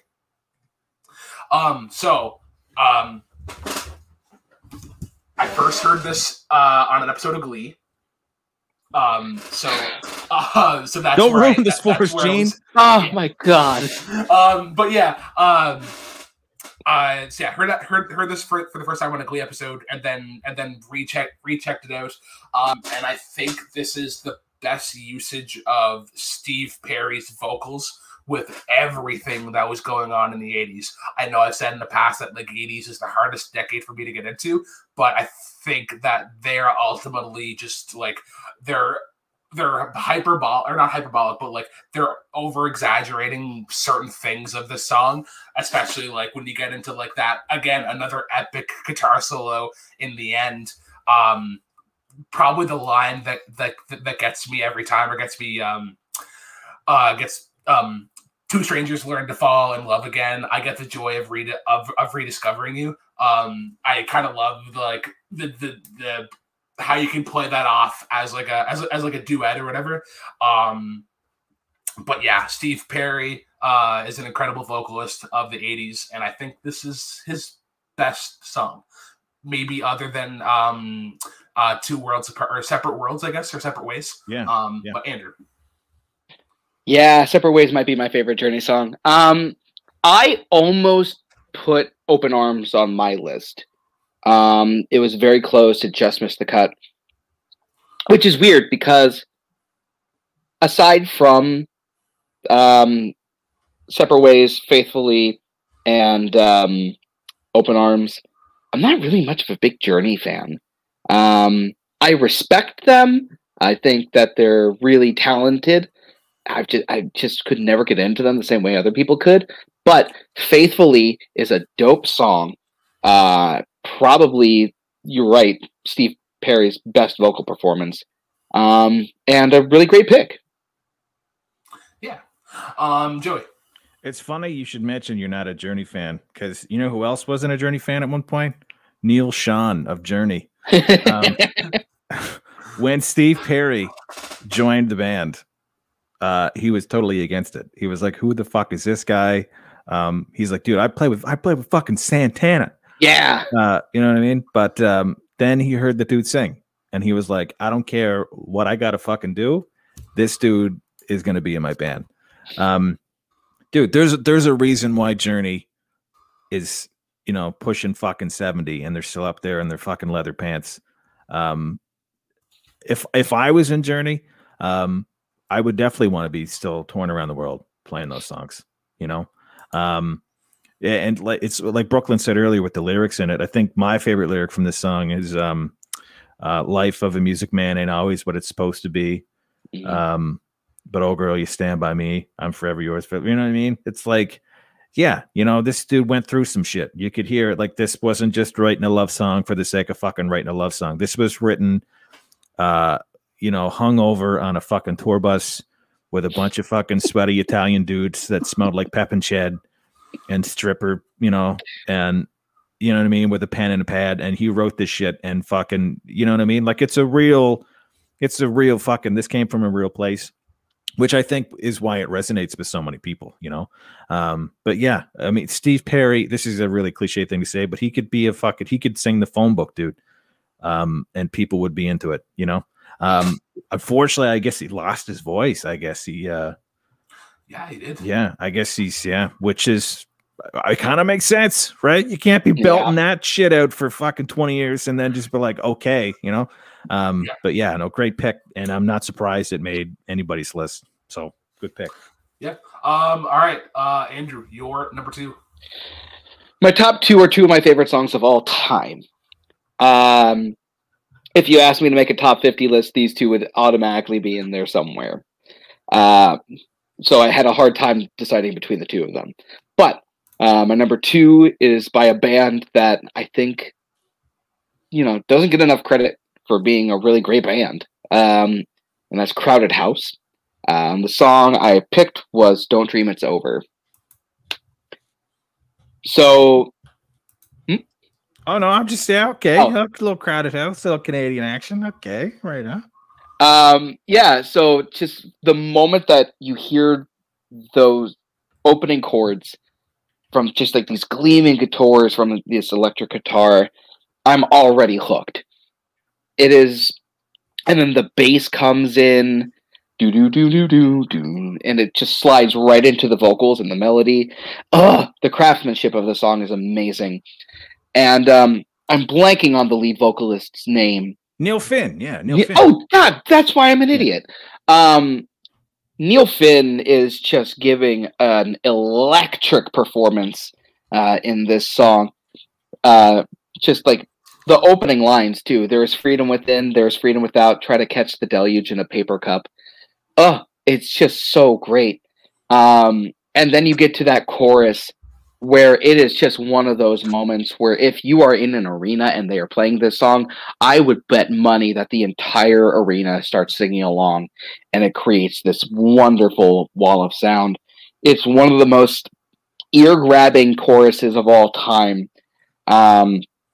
in just a perfectly produced song that is just really hopeful. It really grabs at your heartstrings. With the hope that it's bringing. And I think this is one of those songs that is just incredible. Joey. I got to correct myself because I think I said Canadian. I was like, oh, Canadian band, but I got them fucking, is it Firehouse I got them mixed up with? Lighthouse, I believe. Lighthouse. Yeah. So yeah, let me correct myself before I get fucking canceled in the comments. Who the fuck this guy talking about? Yeah, man. No, great. We talked about Neil Finn earlier, man, with Snow Patrol. Remember, right? With kind of the vibey thing. Yeah. Great record. I am familiar with. They had that one huge record. I don't know why. This kind of didn't really. I just didn't really follow my radar. I don't know why. Maybe. But yeah, great tune, dude. And Neil Finn is dude. I think he was with. Am I wrong? Is he in Fleetwood Mac now? Is he in Fleetwood Mac now? Or is it the Eagles? No, Vince Gill is in the Eagles. Or he was the most recent addition. Neil Flynn recently joined. Not the American actor Neil Flynn, although he is a great actor. Yeah, no, he's in. I think he's in Fleetwood Mac now. I think it's him and Mike from Tom Petty and the Heartbreakers. Mike Campbell. Mike Campbell, yeah. I was in Neil Finn to replace Lindsey Buckingham and Fleetwood Mac. Yeah. So I mean, dude, yeah, come on. Neil Finn. What was that one song he had? I think it was "Fall at Your Feet." I think was like his big breakouts. Yeah. I think so. I think he's one. He was one of those dudes that was like a behind the scenes kind of guy. I think he has a lot of in his catalog as far as for like songwriting credits and a lot of other people's tunes. Big studio. I think that whole band. I know they were brothers. I think they were like a bunch of studio musicians. I don't know. But yeah, no, great pick, dude. Great song. I should have probably. What's not skip? What's the other thing? Scratch. Yeah, there you go. Yeah, no, Crowded House. No, it's a great tune. Great tune, dude. All right, I'm gonna be the grumpy person at the bottom of the screen. Oh God! So let's go back to the year 1998. A little Brooklyn Vale would have been driving with his father as we would make our trip to East Royalty Daycare Center, and I believe Don't Dream It's Over was played every single time that I went into town, and then Saturday mornings whenever they did 80s at 8. It got double time because they had to hammer home that the 80s was the only good decade in that time. Great song, but yeah, similar to how Joey feels about I Hope You Dance, literally the exact same thing. Fair. All right, Joey, your number 2. Let's see, I got to bring it up here. Number 2, fucking Mr. Nilsson Smilson, Without You by Harry Nilsson, dude. If you guys aren't, if anybody else listening not familiar with Harry Nilsson, wow, dude. I don't have a word to describe Harry Nilsson. Fucked up in the you know what I mean? Really messed up, dude. Very eccentric. But this song in particular, if you don't know who Harry Nilsson is, chances are you've probably heard this song before. I think it'd be pretty safe to say that kind of most people would probably know this song. But yeah, this is probably one of the saddest songs ever written, I think, in my opinion. So much, it's same kind of a level as like a Meatloaf. You know what I mean? His vocal range was just ridiculous, and yeah, I don't know where this song came from, because like I said, he's kind of an eccentric dude, and this was kind of like a big kind of a sleeper. He was the same dude that did Lime and the Coconut. You know what I'm talking about? Yeah. You put the lime in the coconut, right? So it's like he goes from that to this. But yeah, dude, just a really gut wrenching, beautiful song, and it's just another one of those songs that I just kind of grew up hearing, you know, and it was always like a song that my mom would play when she was sad. I think it was like I think it was a wedding song. I think my parents played it at their wedding and shit. So yeah, it's just, I got a lot of history with this tune. So it resonates with me on a very personal level. So that's kind of why I got so high up on the list. So I believe that this song was taken from an alternate universe where Harry Nilsson was Jim Croce, but instead of Jim Croce picking up a guitar, he played piano instead. And this is an incredible song. I find they have similar vocal qualities. But I am going to be checking this out a lot more, probably in the next little bit. But Andrew, you compare this to Jim Croce, and I mean, you're not wrong, but I get Jim Croce is one of my all-time favorites. So that's a good comparison, actually. Yeah, I think. I really love this. Like, his delivery of this song is just so raw, and it's just naked, like how stripped down and like so forward in the emotion that it is. I love this song. It is great. It kind of just like fell under my radar. And I think more people need to know about this version, because I think, at least where I'm from, more people know the Mariah Carey version, which is good, but it's not this. I didn't even know Mariah Carey did it, man. Yeah. Fun tip: if you want to sound like Mariah Carey, just get your foot caught in a bear trap. You're welcome. That reminds me of the Robot Chicken sketch. Hello, yellow. Yeah. Hello. All right, on to my number 2, and I believe this is the first time on Jukebox Playlist that we finally get to talk about Tragically Hip. And this is one of their I wouldn't say it's their deeper cuts, but it's probably like on the bottom of their singles. It's a Good Life If You Don't Weaken. So Joey, do you know who I mean if I say Spencer Saladuca and the Tearaways? I sure do know Spencer Saladuca and the fucking Tearaways. Do you remember? Do you remember the bassist from that band, Simon? Simon went on to be in a band called Mind Waves, actually. Yeah. And he competed in a battle of the bands that I put on, and they won, actually. Oh, nice, really cool. Yeah. I work with, or I used to work with Simon. But the first time that I heard the song was him doing it at open mic at Baba's one night. And I think that setting of it is the best, is kind of the best version.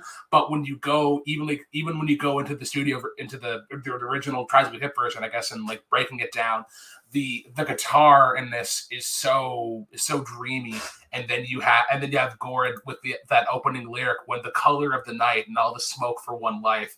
I think this is, like, of the songs that we're talking about, I think that he gets more emotion out of the verse than the chorus. I think the chorus in this is really cool, especially you get that echo, which they were kind of known for, and they would have in their better songs, like Ahead by a Century, and a couple others. But yeah, kind of simplistic in where it's kind of like a 2-chord song where they kind of go back and forth, really. But yeah, very dreamy, trippy, very fun, or not very fun, but like one of the better examples of Tragically Hip in terms of just getting out emotion. Andrew. Sorry. Hi. This song is one that I really like a lot. Like a lot. But it's also one of those where I feel like it would automatically become like one of my favorite songs if I heard it live. Like the atmosphere in this is amazing. Like oh my God, it creates this sound that immediately puts you in like this. I can't even describe it. It's really good. I'm glad you put this on here.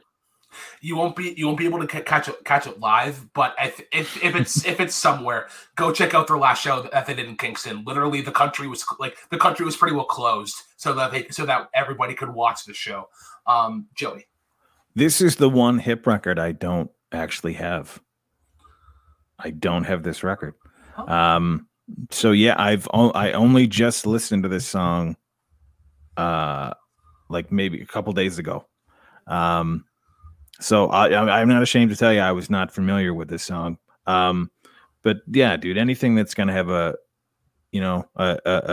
slightly morose Gord Downie on it is gonna sound good. Long Time Running was actually gonna make my list at one point. Yeah, that would have been. But yeah, no, it's yeah, dude. I don't know. I still kind of get emotional thinking about, the Hip and stuff, and especially Gord, because I know it's a cliche thing to say, but I think he had so much more in him. And just a really unique combination of dudes in that band that just kind of worked in this really weird kind of way, I always love Gord's lyrics. They're always kind of like quizzical, and you know what I mean, and kind of like like ethereal, and you know what I mean.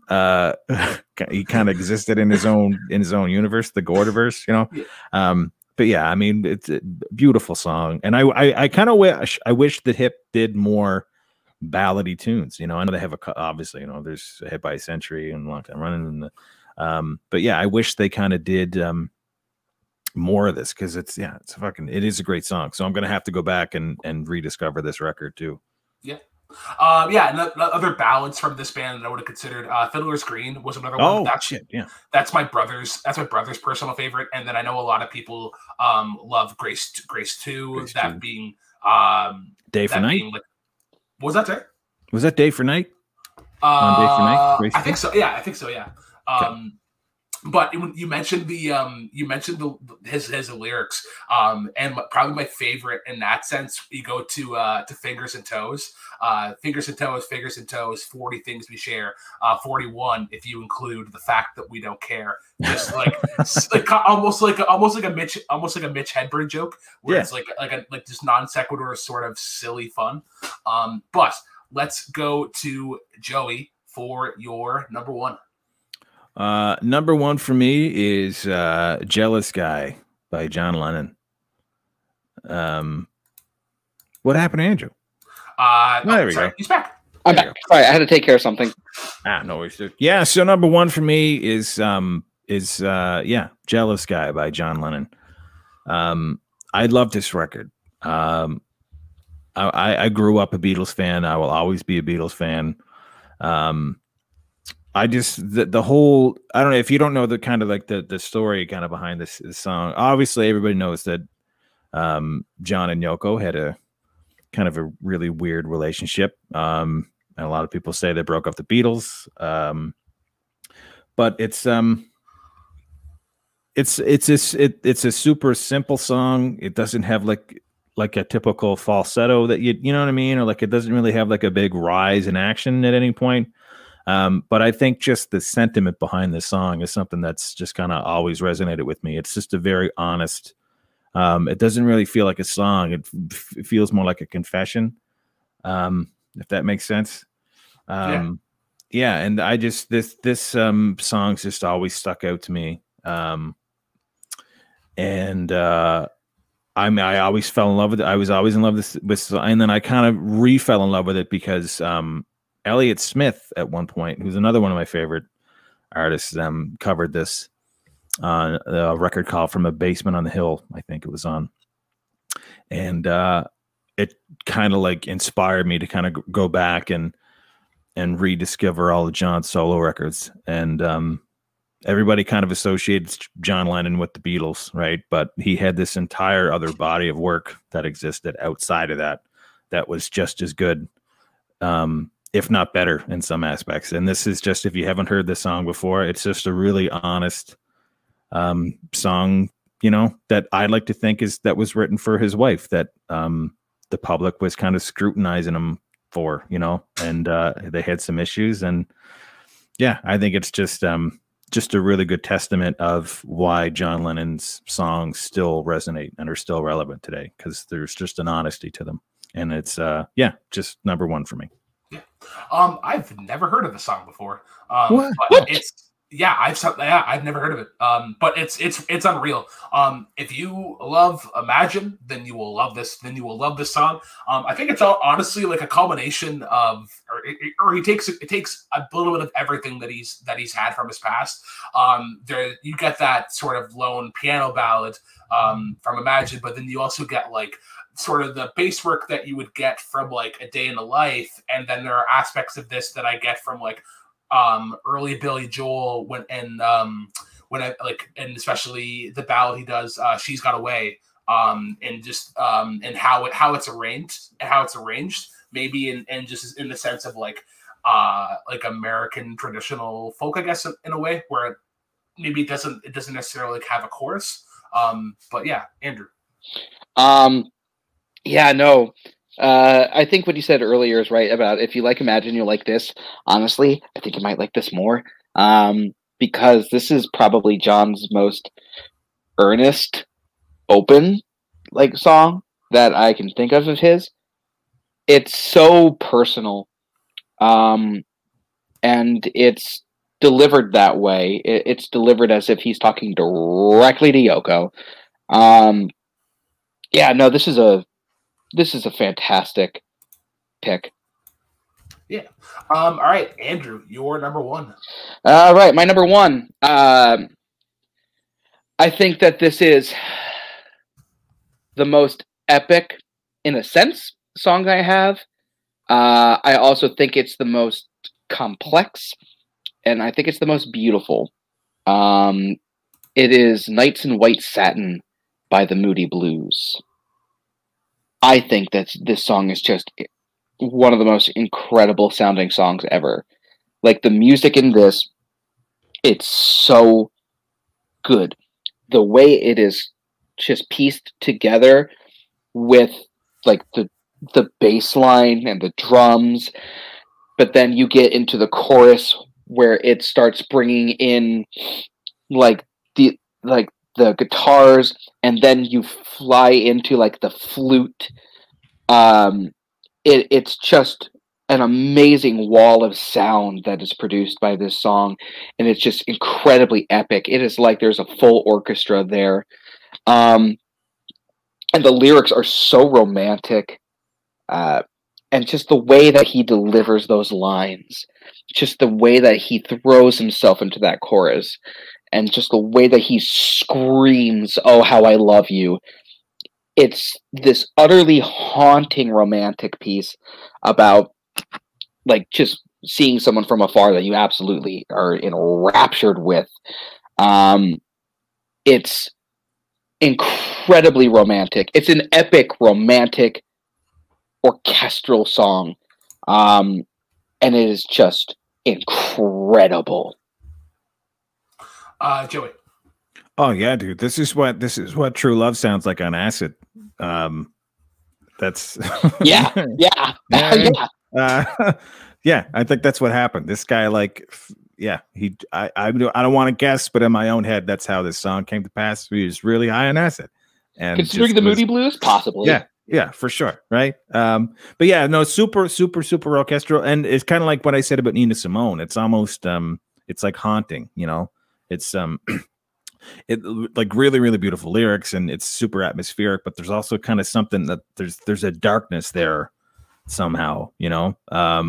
So I think it's kind of a perfect fit for a power ballad because like it kind of touches on both aspects of, you know what I mean, the subject matter. Mhm. It's really beautiful, but then it's also like some shit obviously happened here.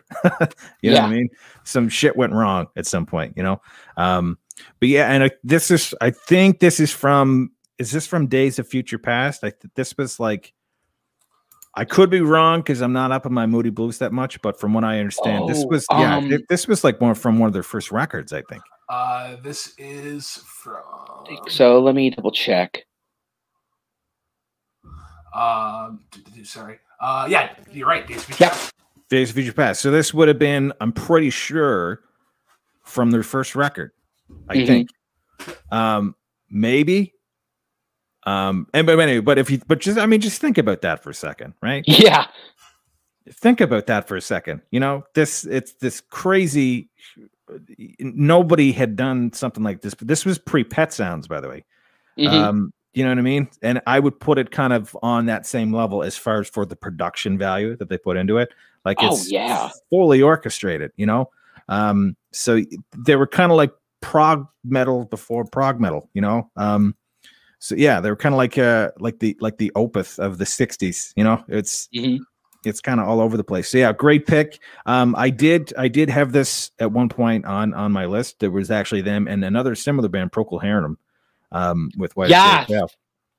But I didn't know if it kind of fit, right? Because I think most people would probably associate this. I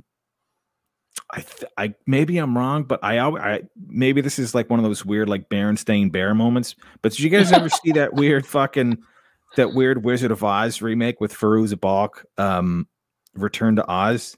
Oh no, but I know what you're talking about. I always thought this song was part of that soundtrack, and that movie scared the shit out of me when I was a kid. Yeah. So, but there's something really, so, like great pick. It's just kind of creepy, but like in a really good kind of beautiful way. I think whenever we were Andrew whenever we were on the 70s albums, and I know whenever Luca was talking about David Bowie and Heroes and how they're kind of separate EPs, I think this is a song that you throw in the middle of that, and then that album becomes perfect. It's just kind of a good mix of both. Initially, I wasn't a fan of this, but I like how the opening sort of yell of the chorus kind of sets up everything else. But yeah, no, really good choice. And real quick, if you ever can find like the full version of it, where the orchestra really comes in at the end, and it's like a full minute of that orchestra, listen to that version because that ending is amazing. All right, on to my number one. This is a cliche. Oh yeah, sorry. Yeah. This is cliche white boy rock. But it's awesome, and it's "I Don't Love You" from My Chemical Romance. So you can tell that these guys definitely like, or they grew up with the 80s, or they grew up with a love of 80s music, because it's definitely that aesthetic, like similar to what you get with Whitesnake, or like Def Leppard that we talked about previously. And whether it's My Chemical Romance playing it, whether it's fucking Little Cities playing this at Fishbones at 1:30 in the morning, you sing this from start to finish. My favorite section of this song is probably the second verse. Sometimes I cry so hard from pleading, so sick and tired of all the needless beating. But baby, when they knock you down and out, it's where you ought to stay. What I was alluding to earlier, and where like lead guitarists or rhythm guitarists are adding counter melody. I'm not sure if it's Frank Iero or Ray Toro that's doing it, but especially whenever it's they get to the like baby, when they knock you down and out, it's where you ought to stay. Whenever Gerard Way comes off with the vocals, I find you're getting more of that, like more of that slide, not slide heavy, but more of that like chuggy sort of like shifting around on the neck. And I love that aspect. And I love that attention to detail where you can add in those gaps, and it gives the song so much more re-listenability, like to give the song a break and then come back to it for this list. I kind of fell in love with it again, but for everything that I've missed, like in junior high and then again in college. But yeah, Andrew, your thoughts? Yeah, this song is incredible. I really love how the pre-chorus perfectly transitions into the chorus. The craftsmanship of this is incredible. And Gerard Way is just one of those vocalists that you listen to and you're like, how on earth are you even like doing this? Like, why can't I sound like this? Yeah, this is one, once again, it's one that I feel like if I listened to more often, it might have made my list. Yeah. I'm trying to remember the name of the other guy. It's not Matt Hanna, but it's the other guy from Little Cities. Anytime they do My Chemical Romance tribute, I feel so bad for him, because they get to this song and like I like My Chemical Romance, or Gerard Way in particular, I think has maybe one of the toughest set lists ever. Like whenever you're like, I feel like we're gonna talk about him like Steve Perry in a few years, where it's like, oh yeah, Gerard Way lost his voice because he just had that much talent and that short of a time frame. But Joey, your thoughts? Mitch Gallant is the other guy from Mitch Gallant. Yeah, sorry. Yeah. No, great dude. I knew at some point that there was gonna be a My Chemical Romance pick in your list, because I remember you've fangirled over them many times before. These guys kind of completely skipped my radar, only because at the time I was a little bit kind of old. Well, not too much older than you, but my taste didn't really kind of, when that whole, I don't want to hurt anybody's feelings here, but like when the whole emo scene kind of came around, you know, I definitely delved into that. Like I kind of went more the brand new direction though, more than the My Chemical Romance. So I've only actually ever heard this song the once yesterday. What I will say about it is that I love the way that you were describing it, because it's something that invokes a certain time and a place for you, puts you back to when you hear it, you remember being in junior high school, or you remember being, and that I think is the most important thing about doing these lists, right? Everybody's going to have differing opinions. Not necessarily like my particular cup of tea, but I appreciate where you're coming from with it, you know, because you feel something when you listen to it, right? Not that I'm taking away anything from the song musically, but but I'm a stubborn old dickhead, and like, you know what I mean? I made my mind up about My Chemical Romance before I even listened to them. I don't know. You know what I mean? I'm just one of those dudes. No, that's totally that's totally understandable. And like, and we've talked about before, like, I think for your, not necessarily your generation, but I know that like you're a big fan of like Smashing Pumpkins and Jane's Addiction. Yeah. And just like a few years before our time. That's understandable though. But that is the list. That's the show. A very fun time had by all of us, I imagine. Honorable mentions though, the one that I am gonna briefly talk about, and I'll pass it over to Andrew. Is Beth by Kiss. I fucking love that song, and like even just structure wise, so simplistic. It's just Paul Stanley writing a love letter to his girlfriend or whatever she was at the time, and being like, I know you miss me, but the boys want to play music, and I got to choose between that. Andrew, I'm gonna just kind of power through these because I have a lot. Allison by Elvis Costello.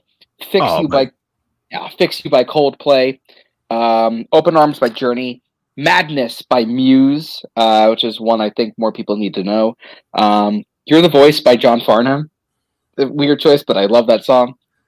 Keep on Loving You by REO Speedwagon, Something About the Way You Look Tonight by Elton John, and Maybe I'm Amazed by Paul McCartney. Very quickly to talk on to something about the way you look tonight. Go find it on YouTube. He does a duet with that with Shania Twain for that song, and it's incredible. Joey. Yeah, I had a whole bunch too, man. And it was a really huge, wide spectrum, dude. Like I said, I had some Smashing Pumpkins on there, like Mayonnaise. Drown is another great song. Apparition by Matt Goodband I had on there at one point. A lot of Gin Blossoms, believe it or not. Yes. Yeah, Gin Blossoms, Goo Goo Dolls. Dude, I had the Wallflowers on there. I had a lot of heavy 90s shit on there. You mean the great 90s one-hit wonder band, The Wallflowers? Yes. Yeah. What idiot put that on their list? Did somebody do that? Did somebody have that? Did I? No, that was me. Was it? Oh, okay. Yeah. Okay. I remember we had a heated discussion about that. I was like, "What are you talking about?" Well, no. Yeah, man. It's so crazy. Like I said before, this was a really, really difficult list to put together because there was, just kind of defining a ballot in the first place, right? Because like when people say power ballot, you automatically me anyway. I automatically go to the 80s, But yeah. There's a lot of fucking great shit on there that I went back to, like even people like Amy Winehouse. I Love You More Than You Ever Know by Donny Hathaway. Dude, I had Ray Charles on there. I had fucking the Ronettes with Be My Baby on there at one point. I was all over the place, dude. All over the place. So yeah, I think there's something you guys could probably like redo, Yeah. Like you could do like a decade thing, right? Because there's a lot of fucking content to cover, man. There's a lot of great picks out there. Yeah. The other one, there's one other one, I guess in that vein I was gonna mention. She's Out of My Life, by Michael Jackson. Okay. His little ballad from Off the Wall. But next week is going to be our Taylor Swift episode. Scott Harvey is going to be hosting that. It'll be myself and Emma and his friend Emma Carter joining him. Then the week after that is video game themes. That one's already recorded as of recording this one. So that'll be myself, Jim Green, Kelly, and Doug. And then we do Wham. Wham will be on the roll. And we are starting off with Jagged Little Pill, and then The Human Condition, Led Zeppelin 2, and then we're ending off June with Future Nostalgia. And then we have a bunch of other ones lined up for July and August. But cheers, guys, for Andrew, Joey, myself. Actually, Joey, why don't you? Would you like to sign this one off? Hey, yeah. Listen, thanks to Multiplex for having me on. Shameless self-promotional plug here. I've got a podcast out right now. It's called Quarantine Age Dirtbag. I call it ASMR for Rage Addicts. It's like here's what happens. Okay, your buddy Joey gets really high on edibles and then fucking vents about all his problems. They're about 20-minute episodes. It's just me shitting on anti-maskers for about 20 minutes because they fucking make my brain break. And if you want to listen to it, I'm on Spotify, I'm on Stitcher, I'm on Podbean. It's Quarantine Age Dirtbag. Check that shit out. Brooklyn Vale's a fucking beauty. All right, cheers, guys. And as always, drive safely.